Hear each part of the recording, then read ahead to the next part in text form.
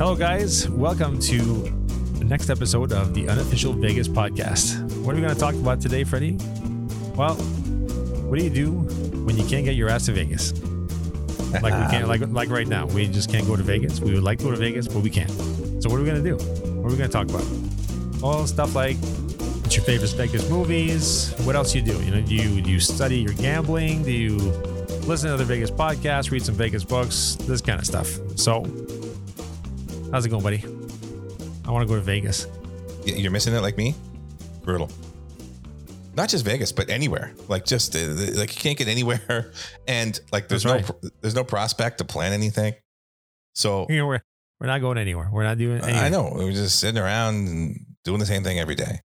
So I thought, okay, so for those people out there that are like us, they love going to Vegas, but they can't go. What do you do? Like, how do you get your Vegas fix when you can't actually go to Vegas and do what you want to do? So, like Jeff from the Jeff Does Vegas podcast. What the hell does he do? He goes to Vegas like 8 times a year. I know what he's doing now. He's nothing. He's just making more podcasts, which is one thing to do. He's probably listening to others. That's probably why he invited us on, because he's so bored because he can't go to Vegas. It's like, I might as well talk to these schmucks.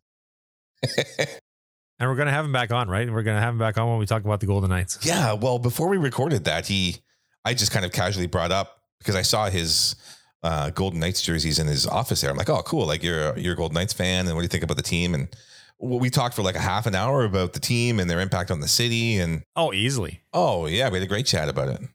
So we got to have him back on to talk about the team. Cause I think it's really interesting to see how that team has impacted the city and the tourists and the people that go to the games and the traffic flow around the arena and all that stuff. Because I was pretty skeptical when that team arrived. I thought, man, I don't know if it's going to work. Like, it's not exactly a hockey market per se, you know, but man, they proved me wrong. It's they're crushing it. Yeah, they build a fan base. It's not just the tourists that are in town and say, let's go watch a hockey game. Yeah, there's a following there, and they're better than the Habs, which is okay. Let's not go. I mean, okay, they are by the record. Yeah, come on, like you can't just hit me below the belt like that. Like that's like. Why not? Let's talk about the Sens then. Okay, yeah. Next topic. Okay, back to getting your Vegas fix. So the one thing I like to do is, if I'm feeling like I'm missing Vegas a lot, is I go into the old VCR machine, slip in my favorite Vegas movie, go to the Netflix, the interweb, and I pick a good Vegas movie. So I got a list here of the different Vegas movies. I want to know, like, give me your top 3 Vegas movies. So you've got Casino. Oh, that's easy. Oceans 11, 12, 13. Bang, bang, bang. Well, done. Oceans 12 is not really a Vegas movie. They don't actually go to Vegas. I'll give you that. Oceans 12 is not. Yeah, sure. Okay. It's still okay. It's not really a Vegas movie. No, it's that crew. Yeah, but they're not actually in Vegas. So Oceans 11, Oceans 13, obviously, for sure. Those are in my top 3, top 5. Let's go top 5. Those are in my top 5 too. 21 was pretty good. Yeah. Although I don't like it as much now because of Kevin Spacey. Yeah, that's true. 21. For me, 21 is it's on the list because it's obviously a very Vegas-y movie. Well, and you're a big blackjack guy too. And it's also about blackjack, and it's a true story. And I'm a huge fan of the book that it was based on, Bringing Down the House. Great book, which is a semi-fictionalized retelling of the real MIT blackjack team, their stories, how they did it. Yeah. So for me, I just love that story, but it's definitely like a Hollywood version of the story, which, I mean, I totally get. That's fine, whatever. But they actually do go into some cool mathematics in that movie. They talk about variable change and the idea of, that the information that you get from the exposed deck affects your decisions later on. And so that was right up my alley for sure. Oh, you eat that up for breakfast. It's my jam. But you haven't mentioned The Hangover. Hangover, yes. Yeah, absolutely. Number one. Right. I was skipping right over that. It's my number one. I think it's actually my number one comedy of all time. It's right up there. Like Vegas aside, just overall comedy. It's certainly in my top 5 for overall comedies, for sure. That's saying a lot. That's a big statement. Yeah, because I mean, you know me, like we're huge comedy fans. Wow. But yeah, Hangover 1. I'll give you. Yes, of course. hilarious. For me, the best part of that movie is at the end when they show the pictures. Yeah, always gets a big laugh. I think also for me, I saw that movie in the theater with a packed house. And it was just one of those, like, when you see a movie and it's just a great crowd. So everyone's laughing at everything. So that's part of the reason why I love that movie so much. Because I kind of went in like, okay, whatever. It's a Vegas, stupid Vegas comedy. Yeah.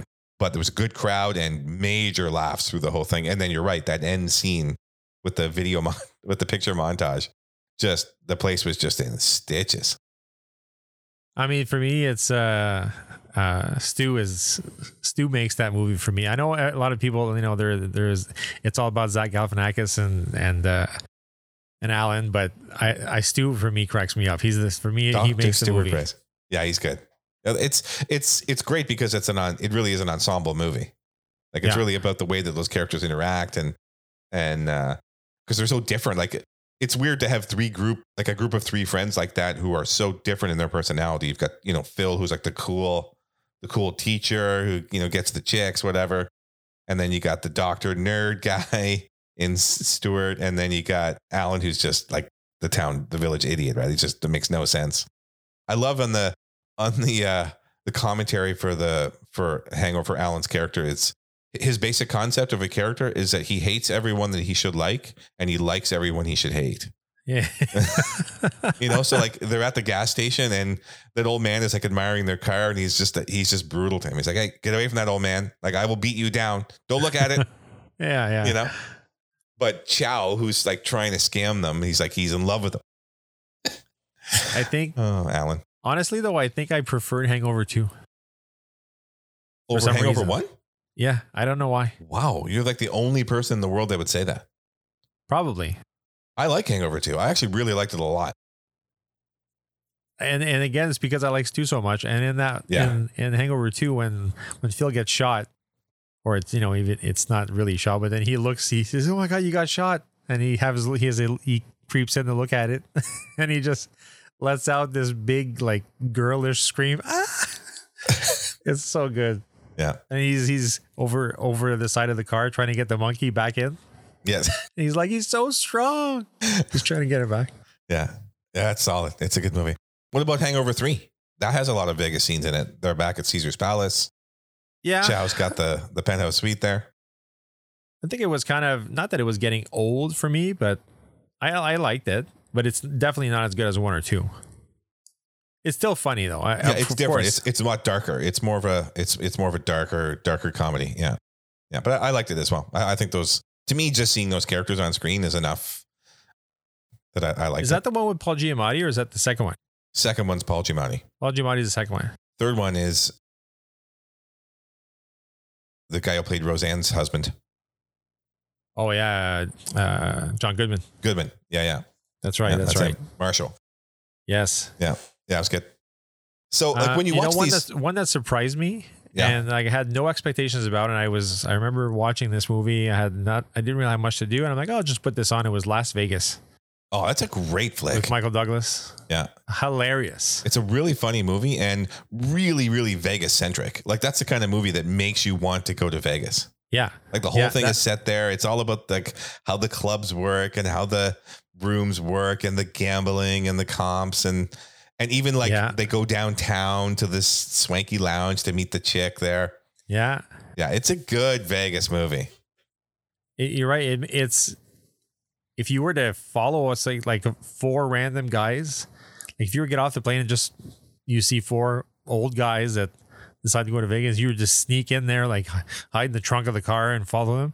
Like that's probably what you would, it's a good possibility that they could have the trip that actually happens in the movie. Yeah, exactly. Maybe with the exception of they get comped up to the massive lounge on the top floor penthouse which or whatever, never happens, and by the way, villa, and never that happens. wouldn't happen. No. But you got to be pouring major money to get that. Oh God, yeah. But still, like really good movie. I think that's would it be my top 5. So I said what? I said Ocean's 11, 13, Hangover, and I said 21. I guess it would be in my top 5. Vegas Vacation? Yeah, I mean, I love cheesy, campy. I love the Vacation series. Vegas Vacation is probably my third favorite vacation movie. Christmas Vacation, obviously number one for sure, and then European number two, Vegas number three, probably. And the original Vacation, the fourth one, yeah. Wow. It's at the time, I think when the first Vacation, it was kind of like they were kind of finding. Have you ever watched the original Vacation movie? Many times. It's not great. I don't find it was great at the time. It's old. It's old. It's definitely, yeah. But I can still I can watch Caddyshack from that era and laugh the whole way through. Like, yeah, but you like goofy movies like that. Fair enough. Yeah. Fair enough. What would you say? So what's your top five then? Top five. It's got to be Hangover 1 and 3. Ocean's 11 and 13. That's 4. Ooh, only got one left. Probably What Happens in Vegas. With Ashton Kutcher? Yeah, Ashton Kutcher, Cameron Diaz. There isn't a lot of Vegas in that. Like, it's only the first third of the movie, but I just like the idea that they've both got these, crappy things going on in their life and they just want to get away. And the idea that they're so hyped about, like, where do you go where you just want to forget everything and just have a good time? It's Vegas. Let's go. Yeah. So to me, I like that idea of just going to Vegas and just making bad mistakes, The best scene of that movie is when he has to go take a piss and she's in the bathroom and she won't come out. And he stands up in the kitchen over the kitchen sink and he starts taking a leak in the dishes. And he's like, she comes out and he says, "Oh yeah, this is happening." He says, "Oh, by the way, it's your turn for dishes." I like that movie too because there's a scene that always gets Chantal in tears every time we see it. And it's the one right around that scene that you're describing when she gets the Murphy bed and that's where she's sleeping on the first night. And so she's got the tongs and she's going through the sheets and she kind of like rustles around and she like feels something or sees something she doesn't like. And so she starts like, starts squirting the Windex all over the thing. And Chantal just pisses herself when she sees that. It's a good scene. So that's probably my top five, but man, there's a lot more. Like Swingers, great Vegas movie. I think we have to, what I don't like about a top five for movies is that there's two different, there's categories, like there's comedies. And then when you look at something like Casino and Bugsy, darker, different dramas, types obviously. of movies, right? So here's the thing. So which of the five movies are like, think of it this way. Which movies make you like help you with your Vegas fix? Like which ones make you sort of think Ocean's of Vegas? 11, yeah, me too. For me too. It's Ocean's 11, Ocean 13. Like I could watch those all the time. The scenery and the way that they highlight the city and the, just the way that they're in and out of the casinos and it's the dialogue. The dialogue between Brad Pitt and George Clooney. Yeah. And how it's just quick and it's one after the other. And like the best scene in that movie for me is when they're in this office and they're stealing the blueprints to the Bellagio. Yeah. And they're just sitting there and he says, "You're going to need a Bosco, Jim Brown." And it's like they're using this dialogue and you're like, you don't have no idea what the hell they're talking about. That's great. But obviously they do. And they make it seem like this is kind of among thieves. This is common. Yeah. This is how they do it. Love that scene. Yeah. Great scenes. So that's one way. Have you ever watched the original? You know what? It was on. I caught it on TV recently, and I thought it was the modern version with Brad Pitt and George Clooney, but it was the old one with Sinatra and the whole Rat Pack guys. Yeah. And so I watched like 5 or 10 minutes of it, and it was great, but I just got distracted into something else. But I'd love to go back and watch the original, because it's got like the original hotels in it and stuff. Like it'd be a cool history Vegas lesson. So someday I'll check it out. Now I do love 13 as well, which, Al Pacino plays a great role in there. Just as good as Ocean's 11. I think so. Yeah. Maybe even better. Like it's great. They had the story and how Ruben gets screwed. And so they come back to, just a real good movie. I have to go back and watch Swingers again. Yeah. See, you should like that movie. Vince Vaughn, Jon Favreau. I liked it okay, but it was not my favorite. Like it's not in my top 5, which is strange because I love Vince Vaughn and I love Jon Favreau, but I think I watched it at a bad time. Sometimes you watch a movie and like for example, I can think of a few movies off the top of my head that people hyped up for me and I watched it the first time and I hated them. Yeah. And like Austin Powers, for example, I watched Austin Powers at the movies and I hated it. And I watched it for some reason later on.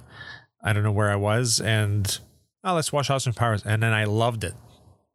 Nice. And that was it. Like, just watched all the other ones. And Anchorman was the same for me. Yeah, Anchorman's one actually. The same thing. You gotta see it a couple times.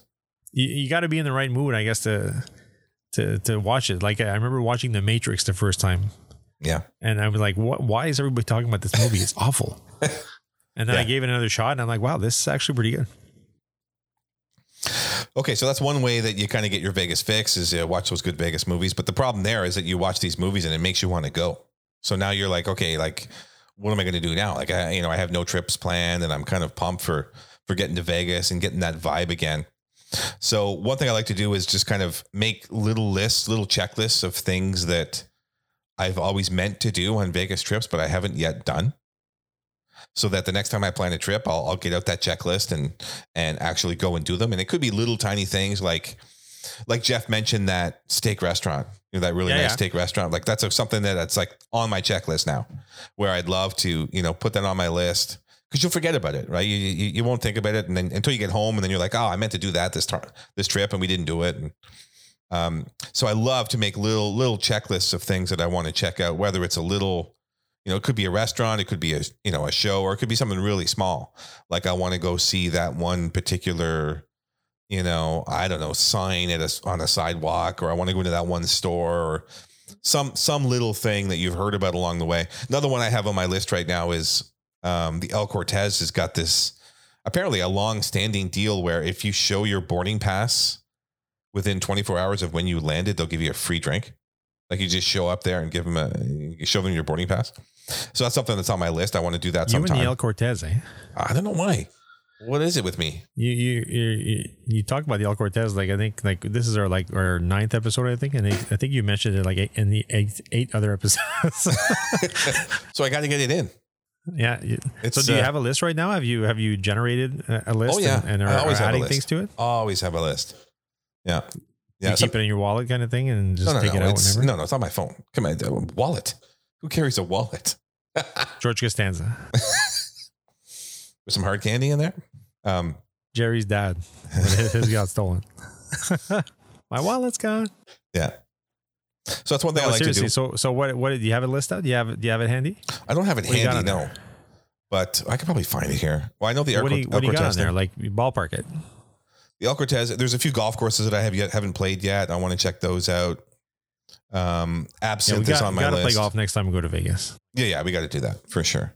Absinthe has been on my show list for a while, and I just have never had a chance to check it out. Well, so Jeff mentioned that too when he came in the show, right? He said that this is a must. Oh yeah. One thing I do as well is I'm a big fan of the Las Vegas Advisor, which, for those that don't know, it's Anthony Curtis's website, but he also has a subscription that you can get where he sends you a coupon book and you have access to certain deals and whatnot. So he's got his top 10 values in Vegas. And most of the things on that list don't change month to month, but he does review it every month. And so often there's something that pops on that list that wasn't there before. And so that immediately goes onto my list. Like right now, there's a breakfast at Arizona Charlie's, I think, like a steak and egg breakfast for $5.99 or something. Beauty. Yeah. That's how I found out about the Ellis Island deal. That's been on his list for years. Oh, yeah. Right. The deal, the Ellis Island, which was on my list last time we went. Yeah, that's right. Check that off. Yeah. So this is a good way, like, especially if you've been a lot,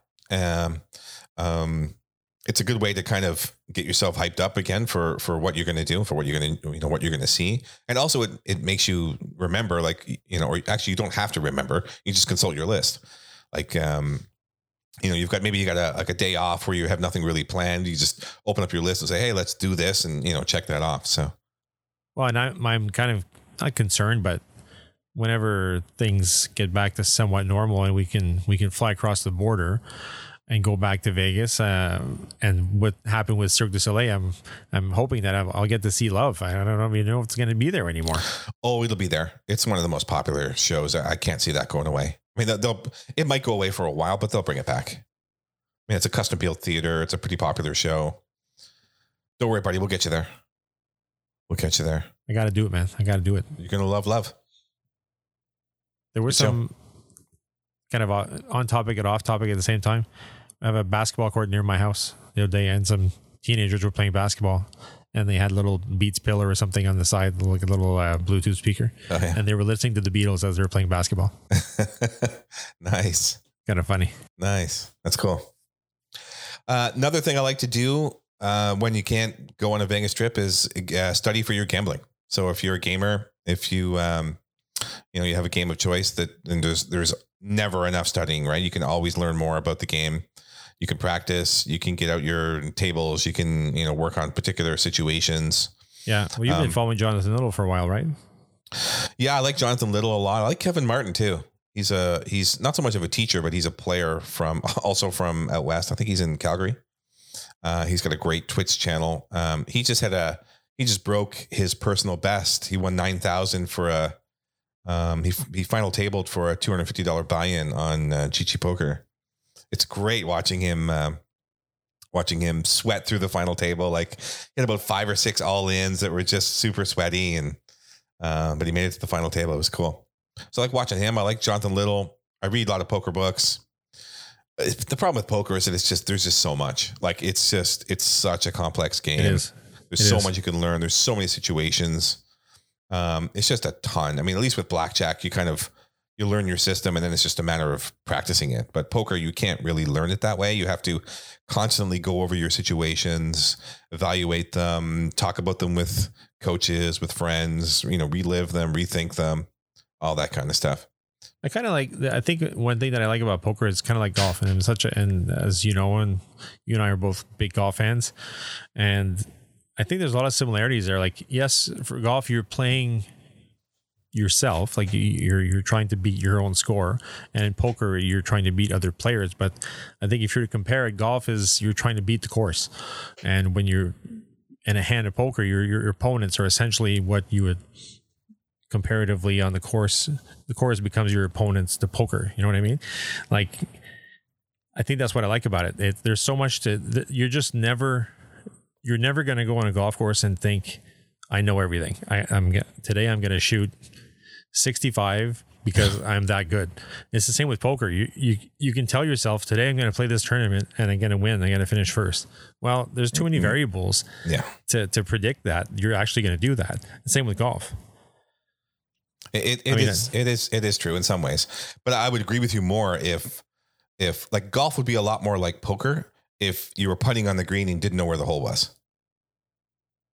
Yeah, okay. I know you and I've talked about this analogy before about the golf and poker, and I know that you have your differences because for those who are listening, Fred has a little bit of frustration with poker because we've been at this for a few years, and he thinks that he should be like, okay, I'm a smart guy. I should know. I should be better at this. Why am I not better at this? Yeah, exactly. But Fred's a really good player.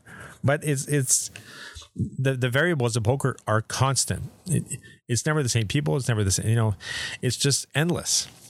So it's an insanely hard game to master. So the guys that do it well, the pros, the Hall of Famers who do it well, even them will bust out of tournaments early for whatever reason, because there's too many variables that you can't control. Yeah, no, it's true. But I don't care about busting out. What I care about is I should be able to be profitable long term. And the fact that I can't get to that point is, I find it frustrating. Like I understand that I'm going to bust out. We don't play enough for that to happen. Okay, true. But I play online more than you do. At least I did. I don't play hardly at all. Yeah, but online is not like when we. I know you keep saying the guys that. Why don't you play like online that are profitable? They sit there and they have like 10 tables open at the same time. Yeah, we don't do that. Well, we should be doing that. Well, okay, then you start tomorrow and let me know how it goes. Well, are you going to back me or what? Like, I need some cash here. Well, you're a Mr. Moneybags over there. Not for poker. God, I've wasted enough money. I guess you don't really need a bankroll when you're playing the 2 cent, 5 cent tables. Well, this is the problem too. You can't. We're trying to play low stakes, and you just can't do it. But see, if I was going to pour money into poker, it would not be into a bankroll. It would be into coaching. I would get like a professional coach, review my hand histories, show me where I'm going wrong, like all this kind of stuff. That's where I want to put my money. Even if you did that, it's still okay. Yes, it's going to help you. Just like taking golf lessons, it's going to help you, but it doesn't mean that, let's say you got a golf lesson from the best golf coach in the world. Like you get Butch Harmon, whoever is getting, this guy's going to show you exactly what you're doing wrong with your swing. And you need to do this. And you're at the range and you're just striping them one after the other. And you're like, okay, I got this. And then you go to a course next time and you top one right off the first tee. Whoa. It can happen. It's not to me. I would never top one off the first tee. You get the shanks, a couple of chili dippers on the side. It's not because you don't know how to swing. No, I know. It's not because. But in those examples, it's because I've executed something incorrectly. And I get immediate feedback that tells me that I've done something wrong in my swing. Right. The problem with poker is that poker is the same thing. Not really. You don't get that feedback in poker. You could make a great call, like the proper play, like a great call, but lose. It's giving you a reverse. I suppose you could argue though, you could shank a ball off a tree and hit it to 2 feet. And that would be like, oh, yeah, I hit a good shot, but really you didn't. That's right. So I guess you could hit a really good shot and it just takes a really bad bounce and rolls off the green. You're like, how'd that happen? Yeah, you executed the way you were supposed to, but it just you didn't get the result you wanted. That's right. Yeah. To me, like poker just absolutely emphasizes that fact though. Cause like you said, it's about, you have to play 10, you have to constantly have 10 tables going and you hope to, finish high enough in one of those 10 to pay off the fees to join the other ones. Yeah. So, and it's just hard. It's just hard to do. And how do you compare studying for poker compared to studying for blackjack? Oh, it's totally different. I mean, blackjack is just really just memorizing tables and it's pure memory. I mean, if you get into card counting and that kind of thing, it's a little bit more involved where you have to know what your proper play is, but also where you are in the deck, how many tens and how many high cards and low cards are in the deck, that kind of thing. I've never really been able to do that efficiently enough to make it profitable. It's totally different. Poker is much more like golf where it's, you have to learn about, game theory, optimal play, and you have to know all that kind of stuff. And you have to know your ICM and, for tournaments and all that kind of stuff. Yeah. But then it's about, changing, it's about altering those decisions for the scenario that you're in an actual poker game. And that's a whole lot of skill and practice and, learning and reading and training and all that kind of stuff. Poker's much, much more involved than learning other games. So when we were there the 2 times that I went with you to Vegas, why didn't we play blackjack? Well, because we were there to play poker. When I go on by myself, I'll play blackjack. I'm not going to sit down at a poker tournament. I mean, I might, but the problem with blackjack too is that it hurts your bankroll. Like you can go through a lot of money playing blackjack really quickly. If you sit down with $400 or $500, all of a sudden, if you get a bad streak or the deck's against you, and all of a sudden it's gone. Like that's it. Whereas poker, I find you get a lot more entertainment for your money. Like you can buy in a cash game at a poker table, and that's going to last you for several hours if you're at least decent. This is true. Even for a tournament, you buy in for $100 or $200 or something. That might go a long way. You might get a lot of entertainment out of that $200, but it's not going to go very far on a blackjack table. And it's great people watching poker. Well, I think Vegas in general is great people watching. I mean, you can people watch at the blackjack table too. There's all kinds of characters that come around. But in poker, you actually interact with the other people at the table, unlike blackjack, where everyone's playing against the dealer, right? You're all on the same team. Poker, you're against each other. The dealer is not really, the dealer is just a neutral party. So that's the cool thing about poker is it's a very social game, and you really get to, and this is why you don't play online as much, is because you really prefer the interaction, the reading of players live in a situation. Oh, it's not even a question. I need to be able to read people, to look at them, to get a feel for them, to see how they're talking when they're in a hand, where they're not in a hand, what they're looking at, where they're looking. Like all these things are factors, and you can't see any of that when you play online. Which is why I don't really want to play higher stakes online, because I'm missing that part of my game. Yeah. And this is one thing that Jonathan Little talks about too on the online game is if you really are playing to be profitable, don't play online. Yeah. Like there are very limited. I mean, if you're going to do it online, the only way you can do it is is with a big bankroll and you're playing a ton of MTTs, multiple table tournaments, right? Yeah. You're just pouring the money in and you watch him. He has these sessions on YouTube where you watch him play and he's got 30 tables going and he's just dumping the money in and just, bust out, rebuy. It's just constantly back and forth. And he's just trying to make some final table that's going to pay for his whole day. It's an absolute grind. And I mean, who's got the time and the money to do it? Oh, Not God. me. Not me. No, not us. Not us. That's for damn sure. Yeah, so that puts us in a bind because I mean that's we go to Vegas so we can play, pretend to be the high rollers and go play poker, but doesn't look like we're going to get there anytime soon. So we just sit here and do this podcast. That's what I'm doing. That's what I'm thinking. And podcasts. I've been listening to Jeff's podcast a little bit. Oh yeah. Since he came on the show, and obviously before he came and after, and I haven't tried to listen to other podcasts for Vegas. Have you? Oh yeah, I've listened to a few of them. The one I like, the most popular one is 500 by Midnight. It's a good podcast. Okay. Tim and Michelle, they do a weekly podcast. A lot of news. They do like kind of break down that week's news. A lot of trip reports. People will call in and kind of describe their experiences of certain things. It's a good show. Really well produced. It's been around for a while. I like that one. I got a few Vegas books I like to read too. Like I got a couple favorites that I'll go through. Not so much gambling books, but just books about Vegas. Okay. There's one I like called Comp City, Max Rubin. He's a big blackjack player, Hall of Fame blackjack player, where he describes kind of how to play the comp game at casinos, how to work the pit bosses for freebies and all this kind of stuff. It's a cool book, really cool book. I'd love to try out some of the things that he suggests in there, but. As well as the unofficial guide to Las Vegas. Oh, I'm so glad you said that, Seb. You can buy it at any of your local bookstores or buy it online from Amazon.com. That was our shameless plug. Was it obvious? I don't think so. I'm sure Bob would be happy. Oh, yeah. Bob's loving it. Well, we should have him on the show sometime. In fact, we absolutely will. He's a great resource. Fun guy to talk to. He's been doing this for years, so it'd be cool to have on. Well, yeah. I'll go to a guy who knows his Vegas stuff. Oh, yeah. Yeah. One thing I love to do too is when I'm feeling like I want to go to Vegas is kind of plan out a dream trip.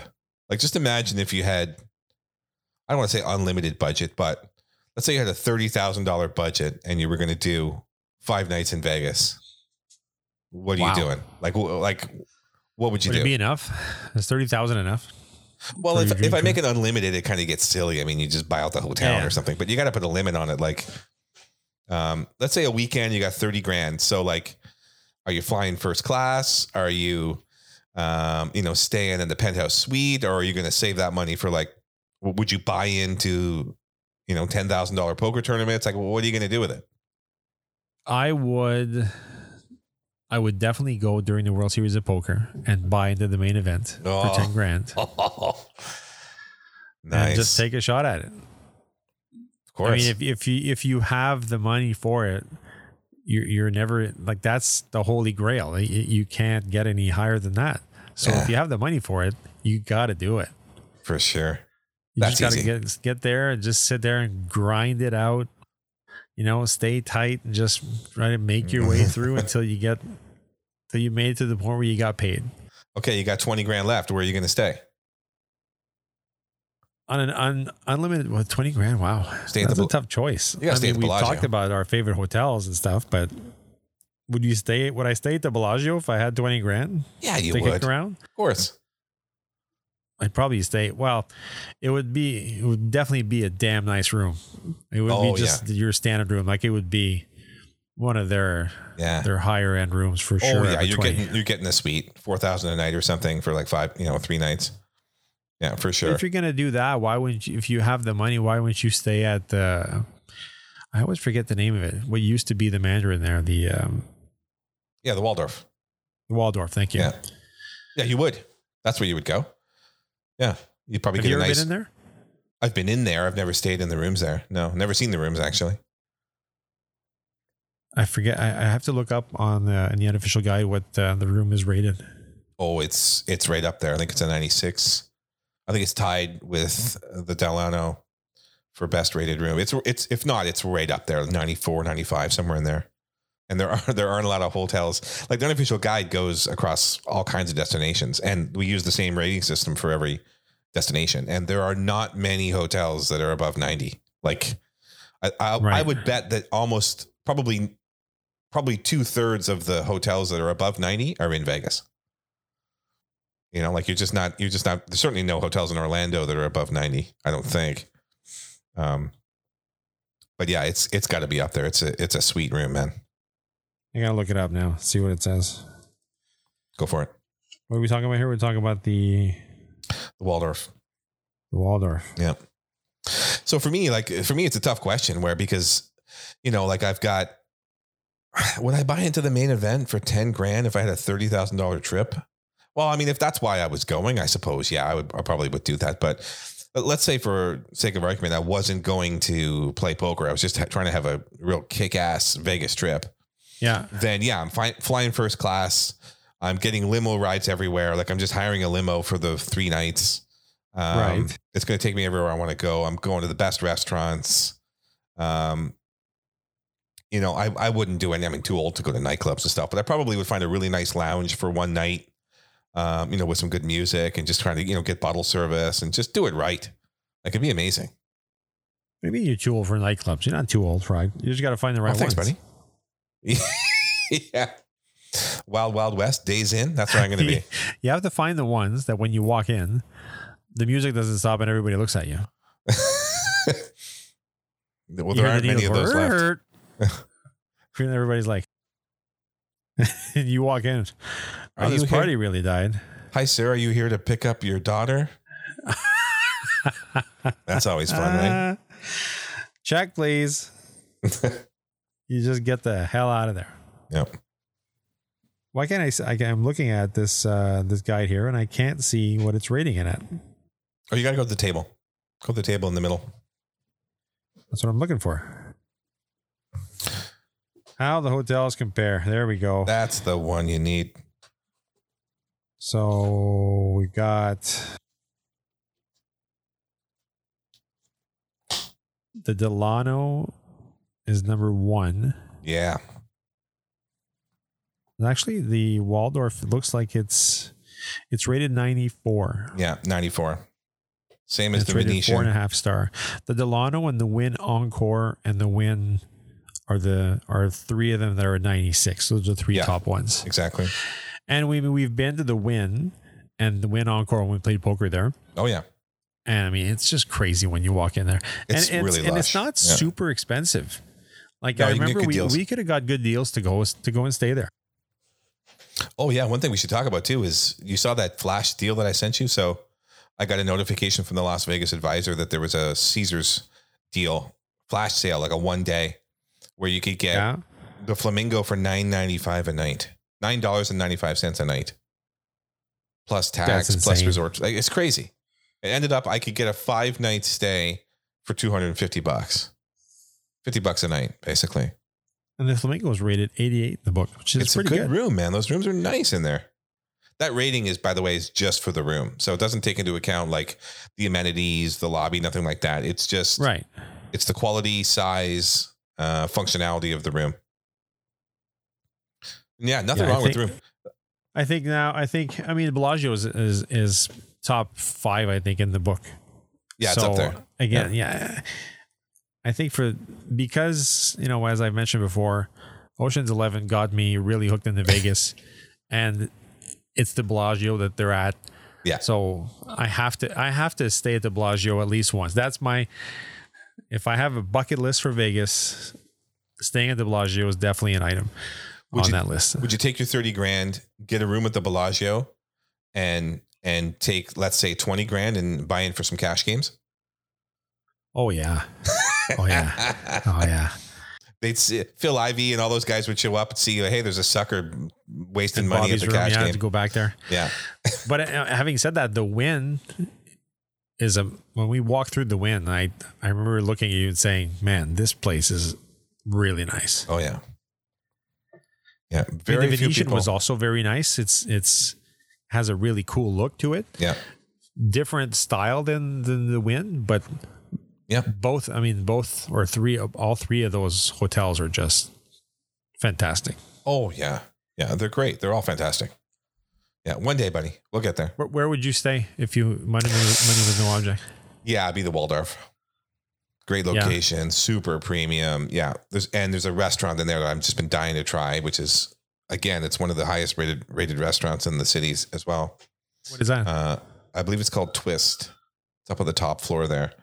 Oh, There's also the Sky Lounge, which apparently is a great place just to go up and get a cocktail with a nice view of the strip. That's Chubby Checker's restaurant? Yeah, Chubby Checker. That's where he When you walk in, the host says, "Come on, baby." Are you thinking of that scene from Pulp Fiction? It's all this movie talk. Yeah, one day. Pulp Fiction. The only thing that would make Pulp Fiction better as a movie is if it was filmed in Vegas. Nice segue. Yeah, it would have been. Right? Every movie's better in Vegas. Well, there's a good show topic. What movie would you redo and film it in Vegas? Pulp Fiction would be a great one. You got the boxing match. You got I'm thinking of one now, and I'm not sure if it's in Vegas or if it's Atlantic City, and that's Snake Eyes with Nicolas Cage. Oh, I don't know too well. I think that there's a fight happening, and he's like the security guy, and then all sorts of stuff happens. I think that's in Vegas, actually. Doesn't Con Air? Yes, that movie Con Air. They land in Vegas. So Nicolas Cage lands in Vegas in that movie. He's in that movie Honeymoon in Vegas. Yep. He's also in Leaving Las Vegas. That's him. I think Snake Eyes takes place in Vegas as well. Man, he's like Mr. Vegas movie guy, eh? That's like 5 movies. Is he also in Fear and Loathing in Las Vegas? I don't know if he's in that or not. That I don't know. Anyway. Yeah, I have to look. I'm looking it up there. Oh, it's in Atlantic City. Ah, okay. Close enough. We'll give him half a point for that. Fake Vegas. Fake Vegas. Yes. That's outside the sign for Atlantic City when you drive in. Welcome to Fake Vegas. We're going to call that Vegas. Nice. Nice. All right, guys. So this is what we do to kill time when we're waiting to plan our next Vegas trip. Maybe you guys can give us some ideas about what you guys like to do. But this is it for us. That's it. Just so hoping and praying. That's right. So in the event that we can go back to Vegas at some point. Someday. It's going to happen someday. We'll get there. Might be a couple of years, but we'll get there. So I'm going to go work on my poker game. It's not even a question of if. It's a matter of when. Yeah. Maybe I'll go read my poker book again for the 7th time. You should. We'll get ready to go. Yeah. Great book. All right, guys. So that wraps up an episode. And if you have any questions, comments, feedback, good or bad, please let us know. Questions at unofficialvegaspodcast.com or find us on Instagram, Facebook, and Twitter at #unofficialvegaspodcast. That's it for us. We're out. Ciao.